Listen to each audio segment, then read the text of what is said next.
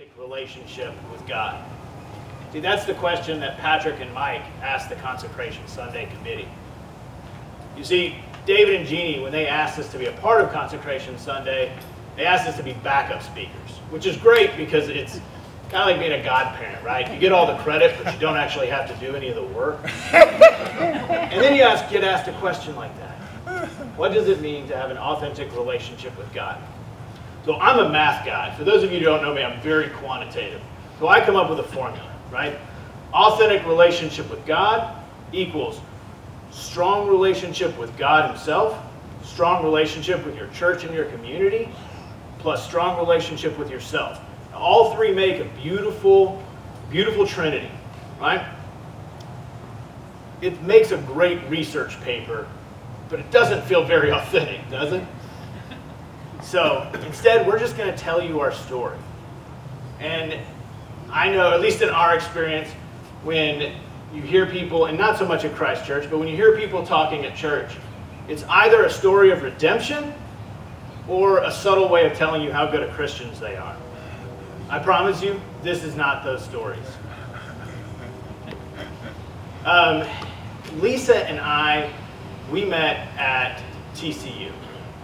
And it was freshman year, and I remember she walked in with a group of friends into the Pi Kappa Phi fraternity house, and she was stunning. Still is stunning. Amen. Amen. And I remember I was like, okay, this woman is the woman for me. Right? You know, you have one of these aha moments. And so she was with a group of people, and there were a lot of fraternity brothers there. So I kind of walk up, I say, introduce myself. Hi, I'm Mike Miller. I tell a few jokes, and I leave a great impression. So much so that she does not remember meeting me. But we got together sophomore year, and we've been together ever since. Now, Lisa grew up Catholic, and I grew up Southern Baptist. So you can imagine, we have had very different views on religion. But we've always been grounded together in faith. Now, let me back up. I told you that I grew up Southern Baptist, and that's not exactly true. I grew up non-religious. You see, my parents divorced when I was young. My mom was Catholic. I remember going to Catholic church exactly one time. My dad did not like church, so we didn't go. We occasionally went to the Methodist church by our house, and now that I'm a parent, I realize that that was only because they had a Mother's Day Out program, and my parents wanted to pray. And it wasn't until middle school when a friend of mine named Evan Peach invited me to go to Paramount Baptist Church. And that was the first time that I experienced what it was to have a Christ-centered community. It was one where you felt the love of Christ. It wasn't just a church, it was a place where you really felt it.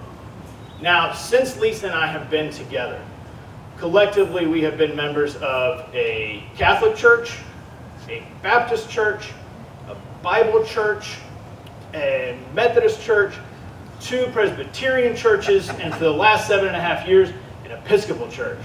I think maybe I need to attend your service on what it means to be an Episcopalian. You're like a Baskin Robbins of denominations, I think. Yeah, we are. When we walked up to visit Christ Church 7.5 years ago, I told Lisa, I said, please don't get used to going to a liturgical service. The Southern Baptist in me would not allow that, right? And so we walked through that door, and I got to tell you, it's the first time since middle school that I experienced that Christ-centered love. This is a place we were looking for. This place is exceptional. So I've digressed a little bit. So I am a mama's boy, right? I have no problem with that. I'm not ashamed of being a mama's boy. I love this. When I was in high school, my mom was diagnosed with lung cancer. But my mom is a strong person, and I knew that God would heal her. So she met with the doctors, she did chemotherapy, she did her radiation, she followed all of the steps in terms of eating healthy and going through the exercise route. And it went into remission. Hallelujah, right? Yeah. There's that Southern Baptist piece coming back. But unfortunately, they didn't catch all of it. Right? So she then got cancer of the diaphragm. right? But my mom is strong, and God will heal her, right? So we meet with the doctors. She goes through chemotherapy, she goes through radiation, and she starts to feel better. Now, let me give you an insight into how strong my mom is. When she was at her very weakest, she had friends all around her who would offer to do things for her, but she didn't like that. She wanted to do things herself. She wanted the ability to do things. And so when she was at her weakest, she needed oxygen to move around. But she didn't like to go in public with her oxygen. So what she would do to get groceries, she would park in the handicap spot, and she would take her cart up one aisle, turn around, come down the other aisle, park her cart, walk back to her car, and take a breathing treatment. And then she would go out again, she would up another aisle, down another aisle, and would go in, go back to her car and take another breathing treatment. That was the strength of her. So when I came home from high school and saw my dad and stepmom crying, they said, "Mikey, your mom is back in the hospital." I said, "That's okay. She'll get out of there. She's strong. God will heal her." And they look at me and they said, "Not this time." And to add to this pain, my stepfather took his own life 2 weeks later. They'd found my mom in a crunch down in the floor. My stepdad had discovered her. And we don't know if she tried to get up and fell or if she just collapsed. But the brain scan came back negative when they rushed her to the hospital.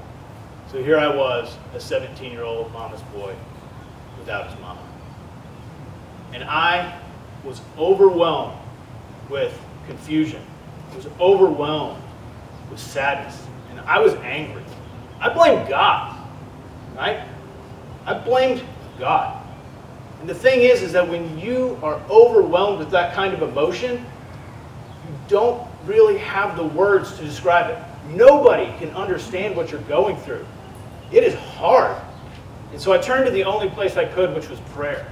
And this was not a polite dinner time kind of prayer. No, this was angry prayer.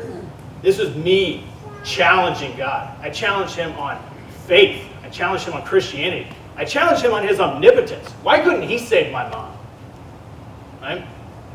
And I felt like Jacob wrestling with God all night.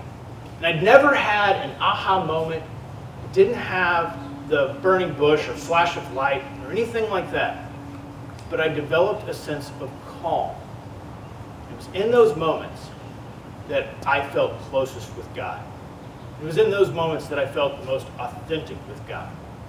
So I ask you again, what does it mean to have an authentic relationship with God? You know, when I've pulled away from God, it tends to be based on fear, right? It's fear of how much work is this going to be for me? Or fear of what are other people going to think? Or fear of, well, what might I discover over myself or about my faith? And so when I ask myself that question and try to answer it, it's going to be different for me than it is for all of you, right? And so to me, an authentic relationship with God is one where without fear of what I might discover and without fear of what others might think. And I think that Lisa's story does a good job of showing a different side of that same coin. So authenticity is, excuse me, has always been a guiding principle of my life, even if I didn't always have the words for it. When I look back on the story of my life, I can put my finger on a small handful of events that really changed things for me in a way that was irreversible, and I'm sure that everybody in this congregation can do the same thing. Mike and I tried desperately for years to start our family. With every passing month, I was more and more devastated. We read all the right books, we said all the right prayers, and we saw so many doctors. I was clouded with doubts of my own worthiness. Was I not meant to be a mother? Were Mike and I not intended to raise a family together? We stood on our faith and leaned in hard to God's love in that difficult, challenging season of our marriage. There was no magic prayer that we said that led us to the two beautiful boys that we have today. And there was no quick fix to any of it. But we stood strong on our faith and relied on what we knew. Somewhere in the middle of all of that, I decided to leave a great job at a big law firm and a move that I know looked foolish at best to a lot of the people around me. Even myself, I was worried, and this move was absolutely covered in prayer, but as I was making this change in my life, I felt this peace and this calm that gave me the reassurance that I was doing the right thing and I was following the path that had been laid out for me. Years later, Mike and I sat down together and we made a plan for him to start his own business. I knew it would happen someday, but I didn't know it would happen in our brand new house full of toddlers.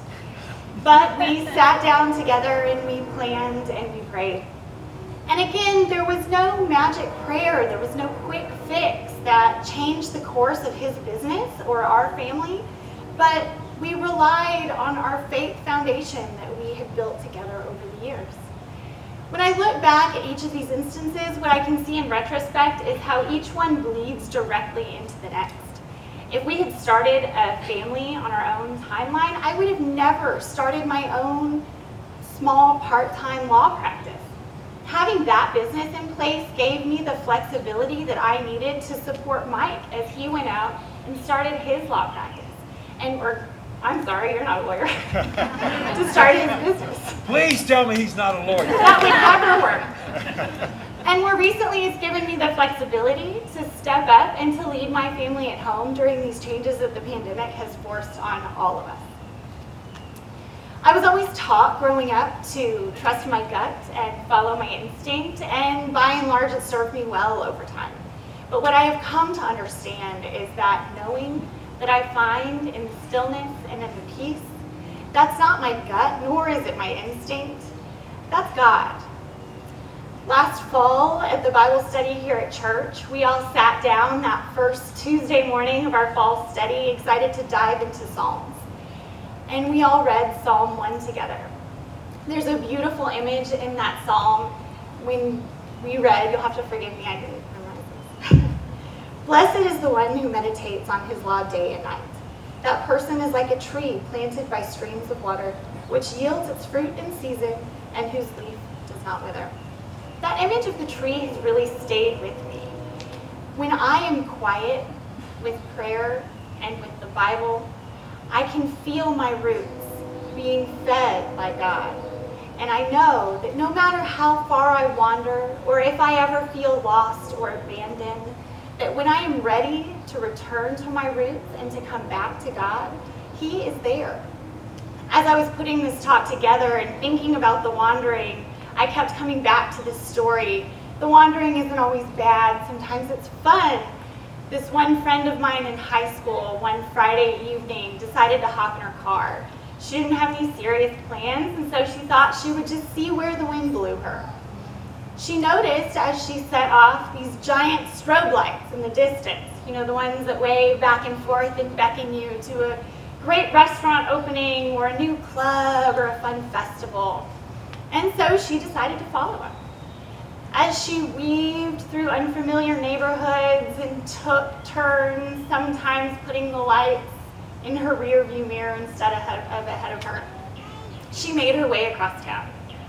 When she finally got to where she was going and she saw the spotlights, she realized that she had driven across town to arrive joyfully at the grand opening of a Dunkin' Donuts.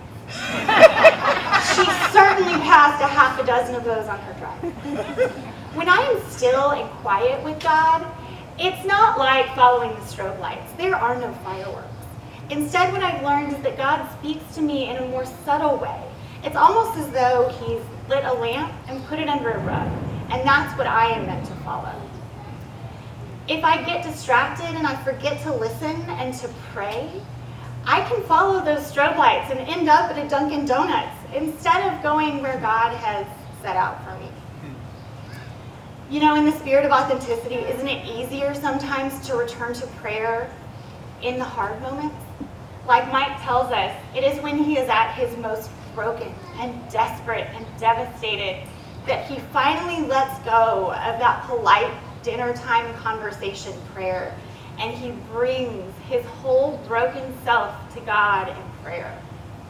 To me, authenticity means that. It means bringing your whole broken, authentic self into everything you do.